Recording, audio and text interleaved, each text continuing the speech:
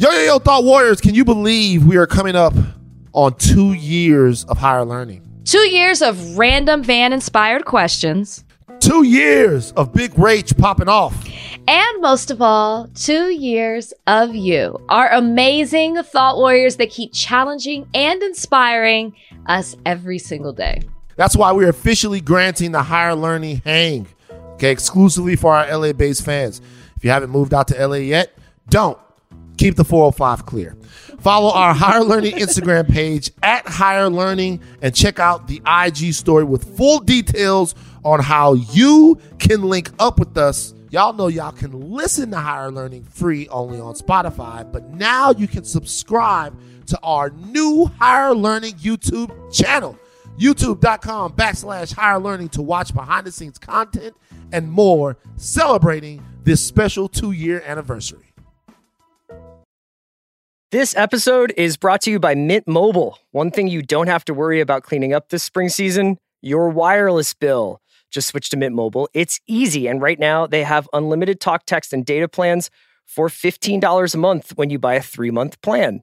To get this new customer offer, go to mintmobile.com/watch. That's mintmobile.com/watch. $45 upfront payment required, equivalent to $15 a month for first 3-month plan only. Speed slower above 40 gigabytes on unlimited plan. Additional taxes, fees, and restrictions apply. See Mint Mobile for details. This episode is brought to you by Cars.com. When you add your car to your garage on Cars.com, you'll unlock access to real-time insights into how much your car is worth. Plus, view its historical and projected value to decide when to sell. So when the time is right, you can secure an instant offer from a local dealership or sell it yourself on Cars.com. Start tracking your car's value with your garage on Cars.com. I need support staff to clear the room.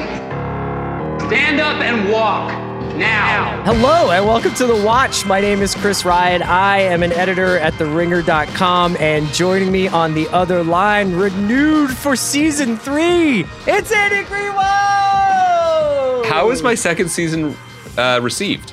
Poorly. You really went away from what was working in season 1, and I think a lot of people didn't care for the characters you introduced. Yeah. And then that whole thing with like you and Anakin just never really caught on. I thought the de-aging worked well on me. I can't speak for everybody else. You know, Greenwald, maybe fairly, maybe unfairly, we've developed a little bit of a reputation for being what's the opposite of being force sensitive?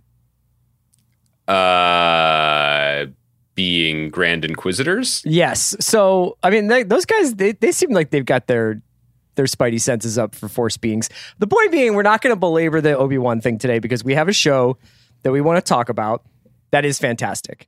And its first 2 episodes are up probably as you hear this. It goes up on the 16th. I believe they'll be up on Hulu tonight, or it's The Old Man starring Jeff Bridges. So we're going to spend a majority of this episode talking about the first 2 episodes of The Old Man. Really, really hope people check this out. It's one of my favorite things I've seen this year. And I think that when we talk about it, just to let people know, we'll talk about it broadly, and then we'll ask Kaya to put in a very inappropriate sound effect, and that sound effect will signal some spoiler talk about the first 2 episodes. How's that sound? What would constitute an inappropriate sound effect, like a lightsaber fight, or? Okay, inappropriate maybe was the wrong word. I just mean like maybe a jarring or unexpected sound effect. For The Old Man, it might be the sound of 2 large dogs barking. That's right. Or perhaps the rattle of statin pills in a small pill case. Okay, but we have other stuff to talk about first. Yeah. Before we get to The Old Man, I wanted to just go over a few news and notes from Hollyweird. Yeah.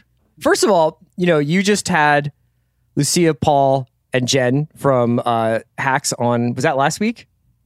We actually aired that on Monday's episode of the Ringer Podcast Network show, The Watch. Sorry, brother. I do a lot of pods, so it's like I know. What do you do?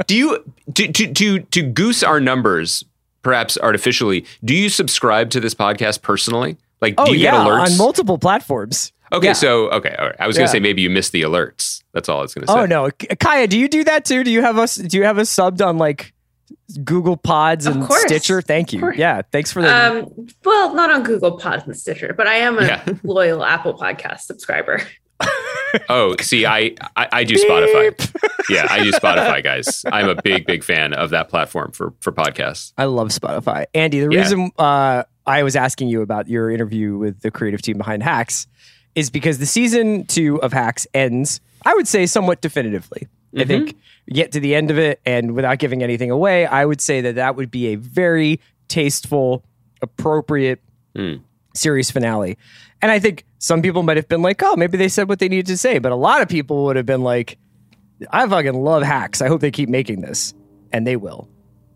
Yeah, and when I talked to Lucia, Paul, and Jen, it still felt like it was up in the air. And I asked them point blank because they came on last year. And I was like, last year when we spoke and the renewal hadn't happened yet, did you guys know? Was it a wink scenario? And they said, absolutely not. We did not know for sure.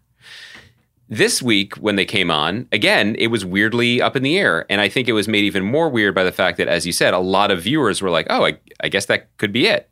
Because they, as they said in the interview, they like to push everything to what feels like a safe space, only to challenge themselves to push past it, which is, something we celebrate in the best shows of the era. We were just talking about that in regards to Barry. Once again, I asked them, wink, wink, do you guys know if you're coming back? And once again, absolutely, both on and off the record, they said they didn't know. And I flipped out. And I said it, I flipped out a little bit in the intro too, because I was like, what is going on with HBO? Right. Like, if they don't know that this is a no-brainer, not just because of not even because of the excellence of the show, which I think you and I are in agreement about. It won Emmys. And you don't get canceled if you win Emmys from your first season. That just really doesn't happen unless it's some sort of, behind the scenes train wreck. So I made this impassioned plea to our good pal and loyal listener, Casey Bloys, but get this done. I have some follow-up. So he did for us. No, I've found, I have confirmed they did not know. You did shoe leather journalism. Don't undersell it, Haberman. Yeah. You got out there. You talked to some anonymous sources. They did not know if they were going to be renewed or not, but it was not because of HBO's lack of interest in continuing the successful franchise. It was typical deal-making stuff. The deal got done. Everybody's coming back, and that's good news. And I was thinking about this, though, in the broader context of something that I think TV has gotten away from. And look, if you work in the business affairs departments of a network or a streamer, this is your everyday. But it doesn't come up as much in our conversations, which is to say, one of the most significant shifts, I think, in the industry over the last few years, when we move towards two things: one, event series, limited series, et cetera, and big blockbuster, sell it from the poster, sell it in the pitch, movie stars coming to town type things, and the need for more new to supply the streamers with new subscribers, is just the comfort level, both financially and creatively, of things that keep coming back. Yeah. It doesn't have to be Dick Wolf's FBI Tacoma just because it's a long-running show. You know what I mean? We seem to have forgotten the fact that our favorite shows of the past 20 years, or at least the most celebrated ones, ran for at least 5+ seasons. Sure. Right? And so I think that Hacks as a consistent peg for HBO Max is hugely important, and they recognize it as such. But can I ask you a little bit? Can I jump in there and ask you a follow-up, though? But I just wanted to say as a point, yes, you can. Yeah, yes, you can. I love questions from you. I'm here, to service you. And if Kai has any questions, whatever you guys need. But I just want to circle back to something that I think we said in passing in the last 2 weeks, which is to me the most, not biggest news, but I thought the most eye-catching news was that not that Slow Horses was renewed for a second season on Apple. We loved the show. We're thrilled it's coming back. And in fact, the first season had a surprise trailer for the already shot second season at the end of it. Which was a sick move, yeah. It's that Apple was like, yeah, guess what? We're doing at least 4 of these. Yeah. Good. Guess what? There are 10 books. Yeah. And it's working, and you have the talent, and everyone's happy, and they've proven they can do it. So do that. And when I talked to Graham Yost in Texas, Graham Yost, who did Justified and is the executive producer, he's like, we'll make these for as long as Gary Oldman wants to. Yes. And by the way, phenomenal. It's the same thing that happened. I felt last week or a week or two ago, when FX announced that What We Do in the Shadows was not only renewed for, fifth season, 2 more seasons. It's going to be at least 6 seasons. There is huge advantages to networks that have something to count on, right? Yes. Like that is just for cost projections and all that stuff. but there's something huge for audiences too. And we've gotten so far away from that I love these like votes of confidence. They can make the shows now. I do wonder whether that kind of vision should be baked into the creative process, because you mentioned that they said that they like to kind of put themselves in a corner narratively, I guess, creatively, where they're like, okay, we emptied the notebook and now we'll see where we go next season. Now, I would point out that at the end of the first season of Hacks, it ends with a beautiful grace note. And then there is a, what happens next kind of moment. And that's not how they ended the second season. To be clear, they have said to me, and they've said it both times they've come on the pod, they have a multiple year plan. They aren't just freestyling. When they pitched the series to HBO Max, they pitched how it ends, and it did not end the way season 2 ended. Okay. So they do have that sense. I think though they do, and I think they're really canny about this, as a lot of the best creators are, trying to locate the sweet spot between the, oh good, Deborah and the gang are back for another year, and the how can we challenge these people? Yeah. Bullet train of change and forward momentum that has defined contemporary TV. And I think they've done it incredibly well. I think Mike Schur is really good at that with half hours as well. And Barry is now the reigning king of it. So yeah, it's an incredibly challenging balance. Are we projecting when we say we just like long running competence to be rewarded? That's a great question. I know that we wanted to unveil one of Andy's viewing projects on this podcast, and that is that he is... you make me sound like Jerry Saltz. Like, here's how I approach the galleries. Well, so, I mean, obviously, like, for the second season of For All Mankind, I made something of a big deal about that show, and I also talked about how I did not really watch the first season in the traditional way, where I watched the second season, got about midway through it, loved it, was like, I kind of understand 89% of this, but I bet there's like 11% I'm not getting, and pieced it together through skimming through the first season, which I had some issues getting started with because those first few episodes of the first season of For All Mankind are a little difficult. And then honestly reading recaps. And I think that there's not really a wrong way to watch TV. I wouldn't recommend that being the right way, but you, traditionalist that you are. Oh my God. Completist that you are. I am. A complete stranger to the 10-second ahead button. Are watching For All Mankind. You don't touch that button, do you? What, are you kidding me? What? I do it when there are... I'll tell you when I do it. I do it during Marvel and Disney action scenes. Yeah, I mean, I don't blame you, but still. I do it in offended. scenes where I'm like, nothing surprising is going to happen here, and I don't need to watch a 9-minute scene of Agatha and Wanda throwing clouds at one another. I love right now the incredibly meta and beautiful image of someone doing a spit take at this heresy while listening to us at 1.5 speed. I'm not trying to be rude, but like, it's not Bertolucci. You know what I mean? Like, I think it's okay to like sometimes be like, I have a lot of this stuff to get through. I got fucking Steph on my plate tonight. Like, I got some stuff to watch, you know? Well, it's also rote AF. Like, I understand why there was a battle or siege in the most recent episode of Obi-Wan, but it didn't make it visually interesting in the slightest. Yeah. What constitutes, how many guys do you have to bring to call it a siege? Also, like, isn't it at some point it's like me and my friend standing on the other side of this door? It's not really a siege, is it? Well, I guess not. I feel like how many people are on the other side of the door? You know what I mean? I feel like a siege is defined by the disparity in the numbers. At least one of two O'Shea Jacksons, you know, the junior. The younger. Yeah, it's an interesting question. Half of Pen 13, right? Half of Pen 13 for sure. Isn't it Pen 15? Is it? It's Pen 15 because the 5 looks like an S. Oh, right. I forgot. Should we take that out or do we want to keep rolling with it? I think people need to know the truth about you. I wouldn't do that to you, but that's okay. Here's my point. How many lines has Maya Erskine gotten? Well, how many? Let's do the new version of the Bechdel test. She had 15 lines. How many of them were about Wade? Like, I really did wish when they got off the freighter, and for people who don't watch Obi-Wan, congratulations. But so much of the emotional weight of this television show is being carried by either a 7-year-old actor or the still fresh memory of Wade, a rebellion pilot who died. Played Wade, Yeah. I would be pretty pissed because no one else dies on this show. No. No one, they can get stabbed by lightsabers. Yeah, it's cool. Whatever. Wade is the only one. Here's the thing.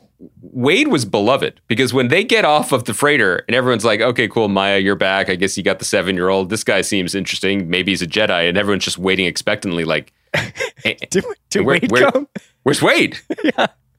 Wade still owes me for fantasy football. Wade promised he'd teach me how to shoot free throws. Okay, you were asking, we got off topic as usual. Sorry. When it comes I was just to basically this. asking whether or not more shows should have their multi-season arcs baked in.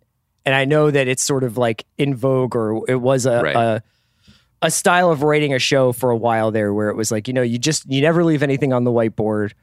It all goes in and then you worry about next season because tomorrow's not promised, or because this is the way that we're making stuff now. And I was just saying that there are some shows where I think that works, like Ozark, where the whole point is to kind of almost feel like it's always ending because of the precarious situation of the characters.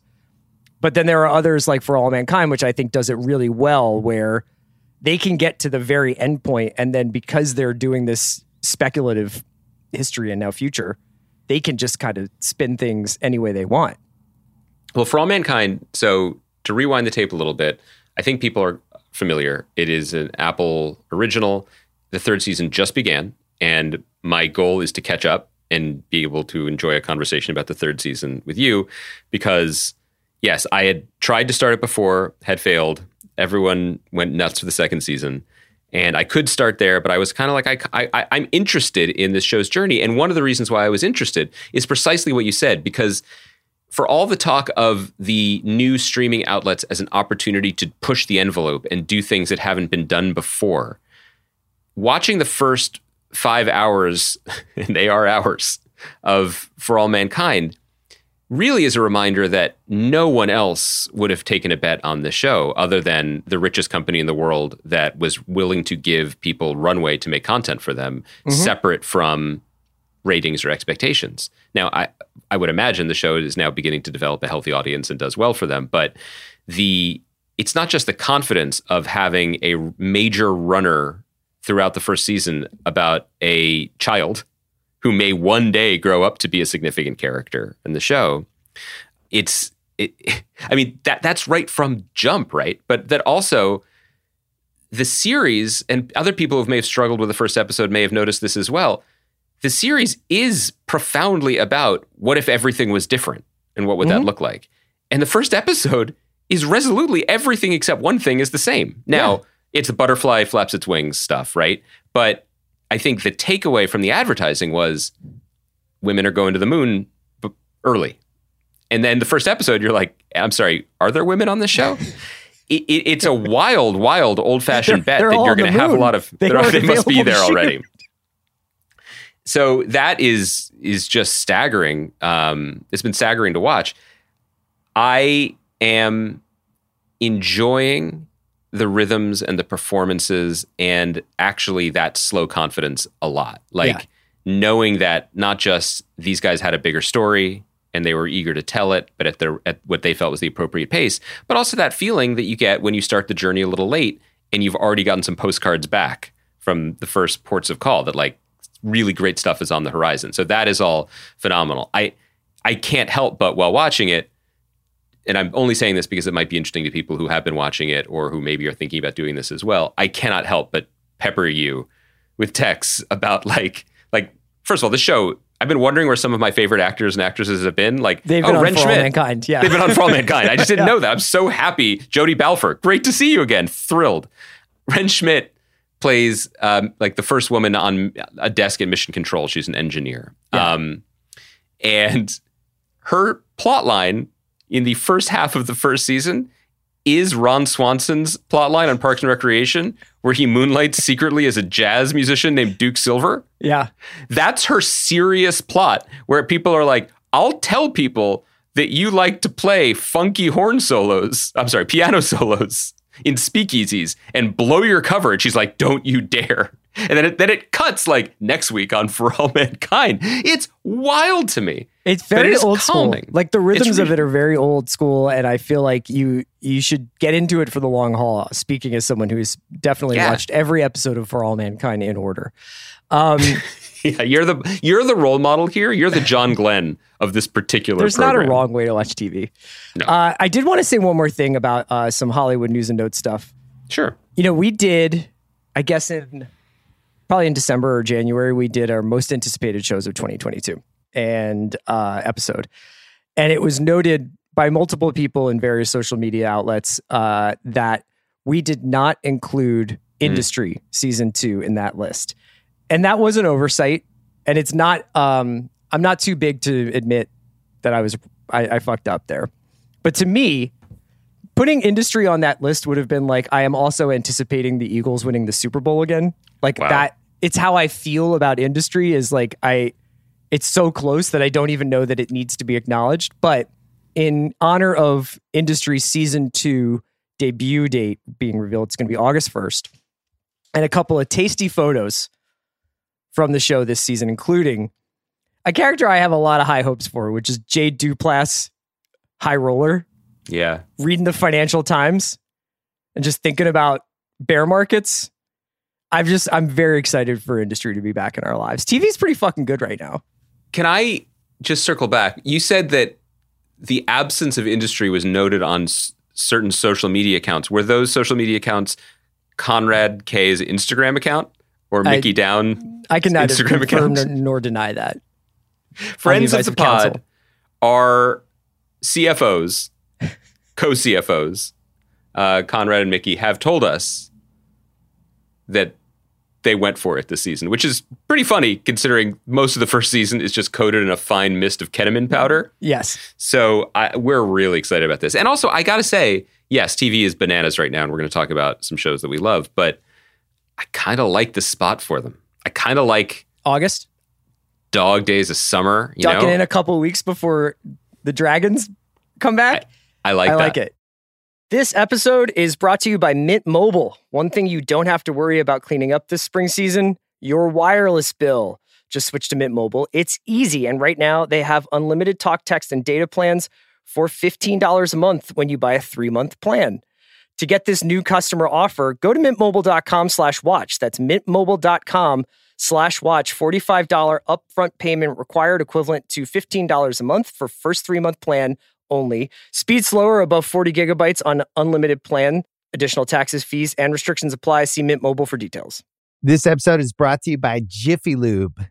Cars can be a big investment, so it's important to take care of them. I once got a car that I started out with 25,000 miles on. I got it to over 200,000 miles because I took care of it. You know how you take care of a car?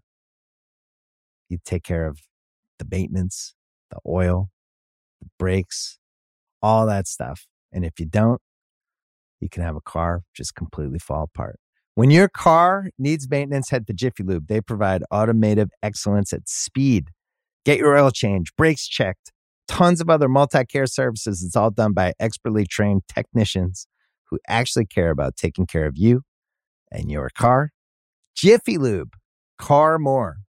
To find coupons and start an instant online estimate, visit jiffylube.com. This episode is brought to you by State Farm. You might say all kinds of stuff when things go wrong, but these are the words you really need to remember. Like a good neighbor, State Farm is there. They've got options to fit your unique insurance needs, meaning you can talk to your agent to choose the coverage you need. Have coverage options to protect the things you value most. File a claim right on the State Farm mobile app and even reach a real person when you need to talk to someone. Like a good neighbor, State Farm is there. Another day is here, and you're ready for it. What to wear? Check. Breakfast, lunch, and dinner? Check. Planning for what's next and how to save for it? That's where Bank of America can help. For your financial to-dos, Bank of America has experts ready to help get you closer to your goals. Get started at one of our local financial centers or 24/7 in our mobile banking app. Find a location near you at bankofamerica.com/talktous. What would you like the power to do? Mobile banking requires downloading the app and is only available for select devices. Message and data rates may apply. Bank of America NA, member FDIC. You know, I say the TV is so good, right? I just noticed that when I mentioned Old Man in the beginning of this episode, I think I described it as one of my favorite things of the year. Mm-hmm. There is a show coming out next week on FX called The Bear, which I would also describe as one of my favorite things of the year. So, Chris, I would as well. And we talked about We Own the City in those ways. We talked about Pachinko in those ways. It's actually been like a very, very, very good TV year. And, you know, for, I would say, Barry, Saul, like we have like a really rich bench of great shows that we've gotten so far, and we're only just into June. Yes, and it's been a very good year. We're not going to talk about The Bear until next week. I believe you said all episodes, right, are going to drop on Hulu? Is it 8 episodes, I believe, go up, and they're about half an hour each, and they go up next week on Hulu. It is FX on Hulu, yeah. Half-hour comedy, but, you know, a half-hour, what they mean now, a dramedy kind of show about a 3-star Michelin chef played by Jeremy Allen White returning to his family's beef sandwich shop in Chicago. You had me at hello pitch for a show. Guys, this show rules. I'm so excited to talk to you about it. But I think it's worth mentioning it, and I apologize, people can't watch it until next week. But there is something so thrilling and affirming about watching the Bear screeners and the Old Man screeners this week. And shout out to FX, because they're responsible for both of these shows. Both of these shows deliver on such a, I don't know, like on a gut level. You know, they know exactly what they are. They are made with very high quality, and they're not bullshit. And I like bullshit, you know, but by bullshit, I mean they're not IP, they're not genre, they're not tied into anything larger. They, you know, they're just very, very well made and satisfying, which, guys, in the industry, that still works. And I know it's really hard. And it's not just hard to make something that's good. I know it's hard to get the wheels of production and finance going if you have to convince someone, you know? And again, when we talk about The Bear, we'll have to talk about this. Like, how did Christopher Storer, who created the show, communicate the tone of what he wanted to make if he had never made this before, or if it didn't exist? Like, we're really going to show what the inside of a kitchen would feel like stress-wise, but also it'll be funny, and also it'll rip your guts out. Like, how did he communicate that? Well, I don't know, but someone listened, you know? And similarly with The Old Man, look, you could, on paper, maybe roll your eyes when you saw this was coming. Like, oh, FX went big game hunting. Like, FX knows that they need to compete with the HBOs and the Apples and the Amazons, who are making shows with all of the major Oscar winners of the last 20 years. Like, that's the business for a large swath of their drama department, right? So they got Jeff Bridges. That's a huge one for them. Like, that's what they were doing. Yes. And they made a show that is deserving of his talent and worthy of our attention. The you know what I mean? Like, the game plan didn't end at the casting stage, which sometimes I feel like you could sense, honestly. This show, look, The Old Man ticks a lot of our buttons. Let's go over it. So it is a thriller about older men. So clearly Chris and I were intrigued. It's an espionage story. It's a chase story. Well, we'll break it down. So this show, the first 2 episodes are going up this evening. It stars Jeff Bridges, as Andy mentioned. It stars John Lithgow. It stars Amy Brenneman. It is essentially about a old spy who thought he had left that life behind him and had taken great pains to obscure his identity from his former bosses and his former adversaries over the course of the last 30 years. And something happens where he is put on the run. An old opponent basically wants revenge. He's being hunted by his own government, and he has to go on the run. That's essentially in the first 15 minutes of the show. As a kind of pitch, that's like pretty familiar territory, I would say.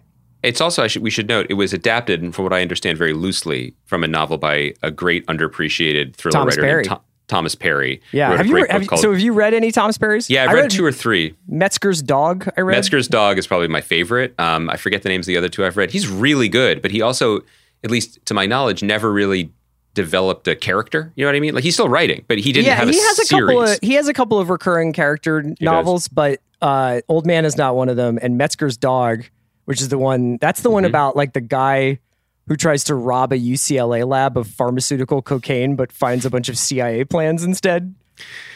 I mean, did everyone else's skin just tingle? Like, it's not hard to get us to like something, guys. Just bring in the pharmaceutical grade cocaine theft. So the reason I love The Old Man, and we're going to talk a little bit in depth about these first 2 episodes that you can watch. They're quite long, so I don't expect everybody to jam them out tonight, but people are aggressive. So let's go through them, and I want to give people something to listen to once they're finished. It could just be the pitch, and I would probably be into it. It could just be the most generic version of this and give some nice moments for Jeff Bridges to cook. And he does literally cook in this show. And I would probably be like on board for it. I think what they did here is pretty remarkable. I do too. I'm still processing it, but the first thing I wanted to talk to you about is that there's a little anecdote that Bridges tells. And we should mention these first 2 episodes are directed by John Watts, who did the Spider-Man films. And were written by, and the show itself was written by Jonathan E. Steinberg and Robert Levine, who did Black Sails, which is a pirate show on Starz a few years ago. And I want to focus on the writing because Bridges tells this story while he's cooking a meal for Amy Brenneman in the 2nd episode. So you tell the story, then I'm gonna have some comments about the cooking. Okay, I do too, actually. He's essentially telling this story to her, and the point of the story is that he knew a man who was essentially saying that language just obscures meaning.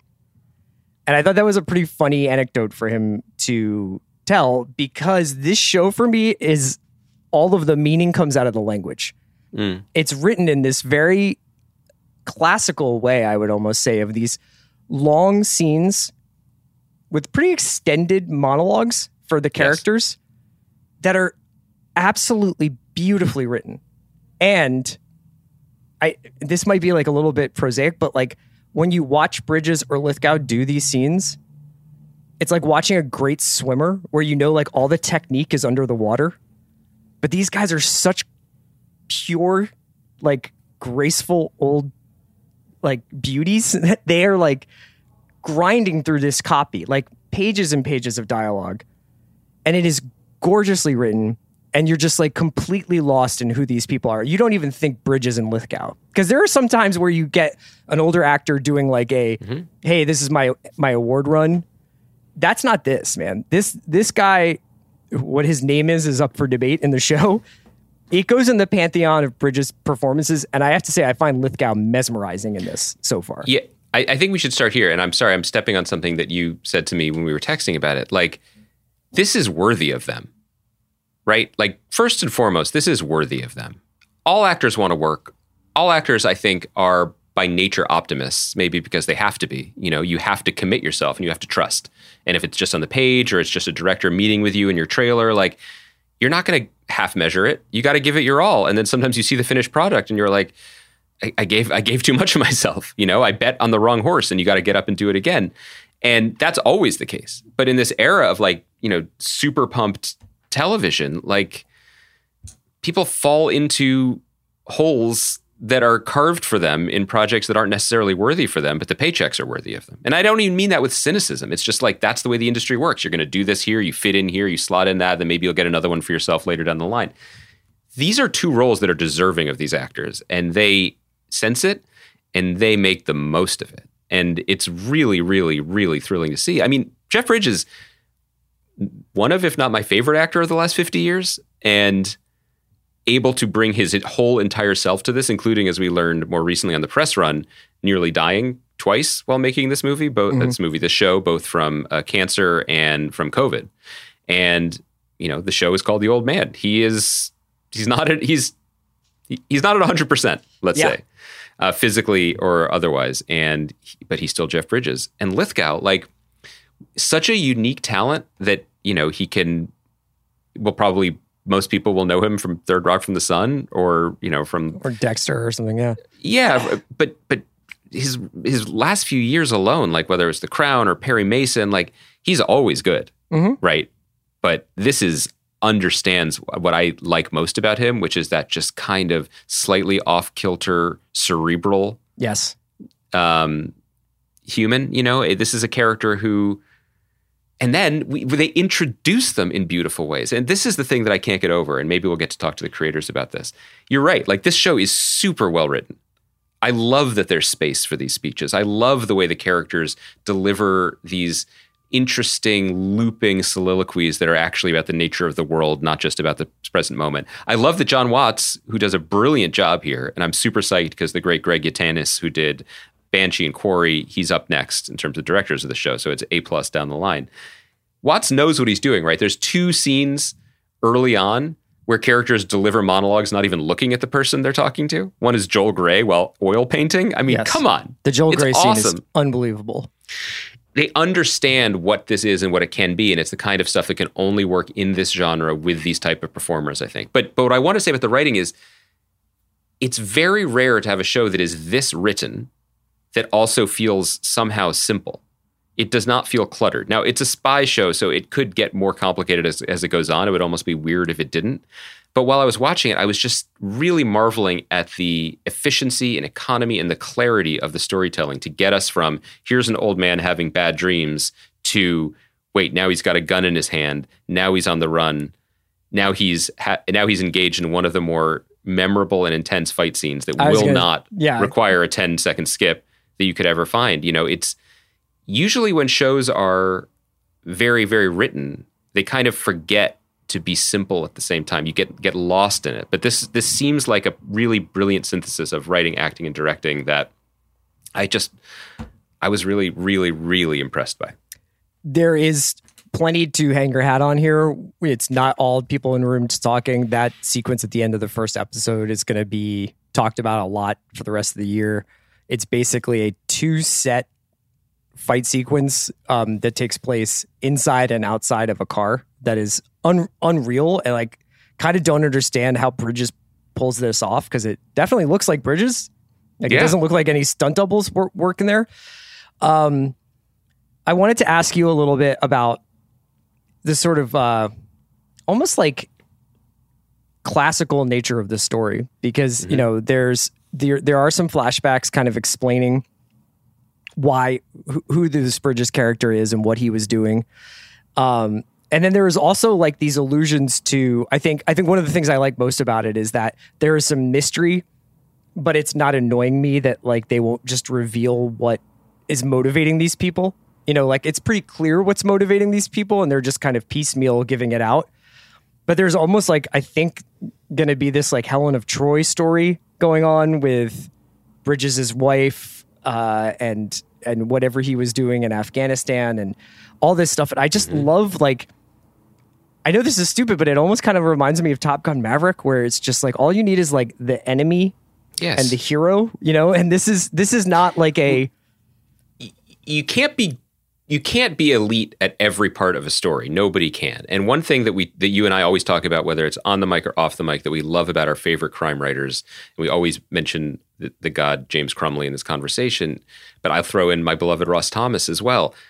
Some of it's bullshit. Like there's just like to fit the conventions and to set up the pieces that you most want, you got to have the red herrings and the black hats and the whatever. And you have to embrace that aspect of your storytelling to get the other parts. And now you can't then bullshit your way through the other parts. You can't have subpar action set pieces. You can't have discordant trade talk. You can't have characters without emotional stakes or senses of humor. And this show gets that balance right. So like when they start talking about the Mujahideen in the 80s, I get it. I don't particularly care yet whose side the warlord was on. I mean, it'll become relevant when it becomes relevant on screen with the present day versions of our characters. It's there, and I get the history, but better because it's a show about older people. The history is baked into the story. So it's not just flashbacks for flashback's sake or for exposition's sake. It's because what do you want in any one of these stories more than anything else? You want a protagonist and an antagonist with a shared history and a deep affinity for each other that borders on the either insane or the romantic. And within 40 minutes, maybe less of this show, Lithgow and Bridges are on the phone with each other. Yeah. And my God, to be actors of this caliber, you make it, if you put a bag over my head and make me repeat what I saw, I would tell you that it was the diner scene in Heat, that they were there together, but they're not. I was going to ask you, doing the thing. Is it is this the best COVID show? Because 40% of it is people talking on phones in their cars. And I was like, and somehow it works. Yeah. Yes. Yeah. It's like the end of or towards the end of the second episode ends with this incredible scene with Lithgow in like an airport parking lot on the phone. It's just got everything, man. It's really like every character at least gets a little bit of a House of Highlights reel. Like they've really got something going here. I'm very curious to see how it sustains itself. Also, take advantage of what the game gives you. So the show is called The Old Man, and it's starring older actors. Now, Jeff Bridges and John Lithgow can and will always work. Amy Brenneman, who is not old, by the way, can and will always work. But there are benefits to casting older performers and having characters who have lived life. You know, there's huge benefits to it that we often don't get to see because, you know, this podcast aside, this is still a youth-driven culture, and those aren't stories that get on the screen. And so I appreciate that those involved knew the opportunity they had. Yeah. That by having Jeff Bridges and having a show called The Old Man, they could have people who have lived lives and made mistakes and have scars and bruises and different perspectives than a lot of the protagonists we often see. Yeah, it's in little ways, like the dinner scene in episode 2. It's got dignity. It's got dignity. Yeah, it's a great word for it. It's the dinner scene Andy's referring to is a scene where Amy Brenneman asks Jeff Bridges' character out. It's Amy Brenneman's character asks Jeff Bridges' character out on a date, and they go to a steakhouse, and she unthinkingly kind of leaves her pill tin out, so it's like the pills she needs to take before she eats. And they have like a compare and contrast of who's taking what, and you know, reflux and acid reflux and this and that and the other thing, and it leads to a beautiful exchange about Jeff Bridges' wife or his late wife, but it's not played for like cocoon laughs. It's not like, oh, and then I got my hip replaced, and then like I can't, you know, the kids with the volume on the TVs these days. And it's not that. It's like this is just a reality of these two characters at this point in their lives. And maybe it's just because that's probably like closer to what's relatable to me now than it is like 20 years ago. But I thought that scene was just treated with the utmost respect. But I think that then you've stopped short of the best part, which is that Brenneman delivers essentially a monologue. It's interrupted slightly about her past and what happened with her marriage. And it's beautifully done. And it's deeply considered. And it was surprising. Two versions of the same story, basically. Two versions of the truth. And look, like I don't want something to get lost in the hyperbole that we have for these first two episodes of the show, which is this is TV writing for the screen executed at an extremely high and professional level. Like, right, this is not Twin Peaks: The Return. Like, this is not breaking the form. Nope. The idea of a character sitting down at a restaurant in which it takes a really peculiarly long time for any waiter to come and offer them anything. I hope they didn't. I mean, times are tough, but that would question the 20% gratuity automatically. You know what I mean? Like, they wait till she's done with her third monologue to be like, would you like to see a wine list? Well, maybe she thought she was like in the middle of something, you know, like they sat down at a restaurant. I think they'd like to see a menu. Come on. I feel like this is when the advisory committee that behind the bear needed to get involved with this conversation. We're all doing our best. Do not tie gratuity to the, You're right. To that. I always tip 20%. However, my internal Yelp review that I would never write would remember that. Anyway, my point is, what she does is, if I describe it, I'll give you two versions of the same story. Amy Brenneman delivers two beautiful speeches that really surprise and provoke about the nature of truth and our emotional honesty versus how it's perceived by others, right? Or that's one version of it. The other version of the truth is Amy Brenneman's character delivers a convenient monologue mined from her own past that ties into the overall theme of the show about who is the hero and who is the villain. All of that is true. Yes. And I don't mind TV writing if TV writing is good. That's what I'm saying. Like, you got to admire the machinery. And maybe it's all in the eye of the beholder, but, and I really don't want to do this, but like, there is a difference between how the characters in The Old Man artfully speak their truth towards a theme of an episode, and the way characters say on Obi-Wan do that, you know, and maybe part of it is that. Go ahead. Yeah, I mean, this is also what you said is both deeply true and also speaks to one of the existential challenges of doing a TV podcast, which is they're not the same species. Yeah. It's not even, in a way, it's being like this. The food at this restaurant is different from the food at the donut truck. It's just they're not even trying to compete with each other at this point. But it is frustrating for a number of reasons to have those two things out in the same day or two, because one wishes, I think the professionalism, the respect for the abilities of the performers, the consistency of excellence across the production. I wish we could see that in the genre stuff or the IP stuff or the Disney stuff. I wish we could see it. But, they are in TV. So much of it comes down to the things that we don't often talk about or we're not privy to, which is, money and schedule. And one thing that I would also say about The Old Man, and we might get dinged for it by our pals at FX, but this does not look like an FX show.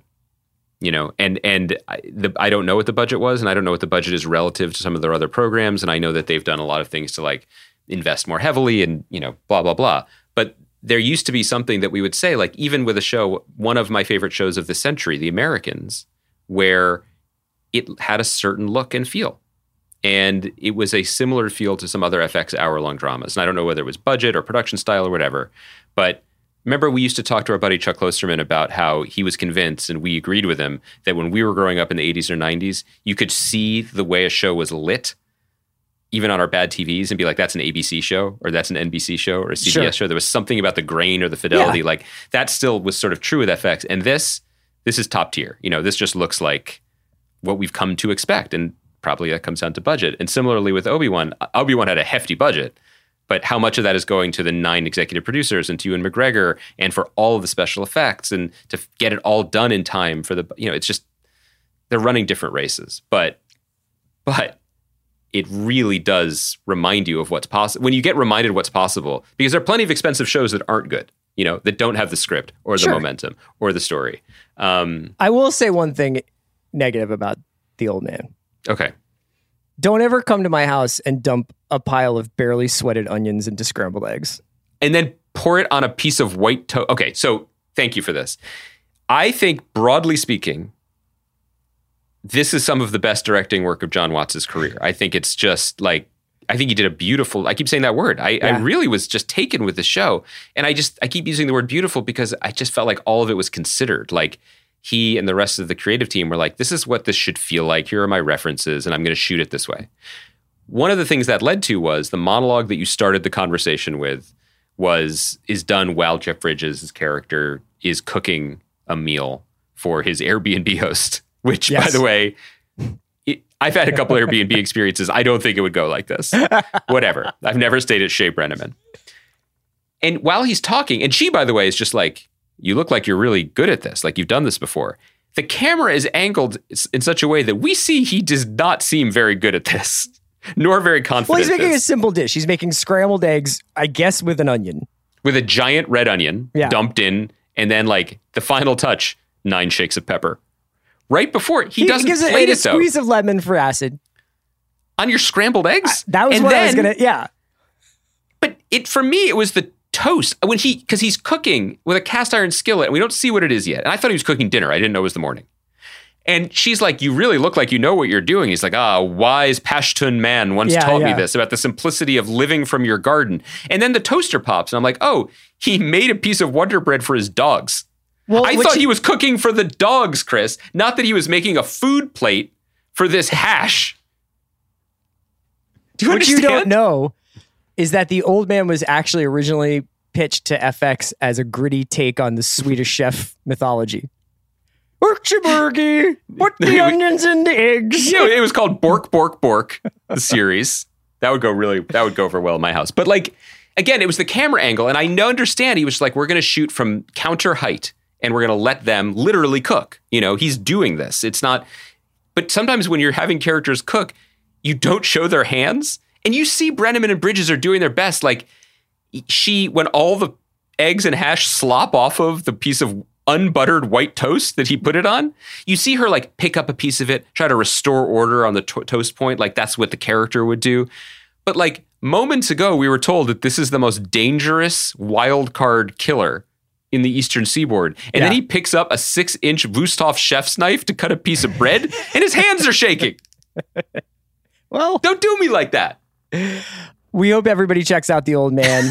It's definitely something we're going to return to in the coming weeks, and we can't wait to talk about that and The Bear next week. Andy, we will be back on Monday.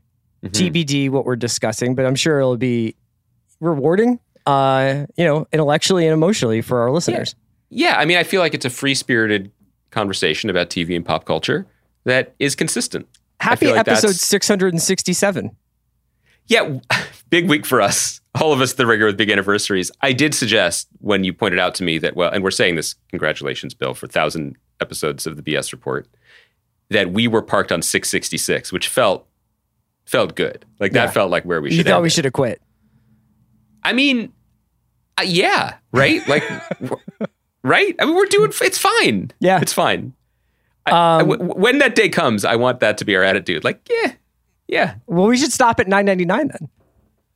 That's coming sooner than we think. I know. That's like 150 weeks away. Should we call our shot? Should we be like Jay-Z with a Black Album and be like, that's it? And then come back immediately afterwards? Come back with like a Pepsi commercial in 2.5 years and be like, psych. I'm a veil. Kaya, thank you for producing. Kaya McMullen is our producer. We will be back on Monday. Everybody have a great weekend. Enjoy your scrambled egg toast points for Ansky's.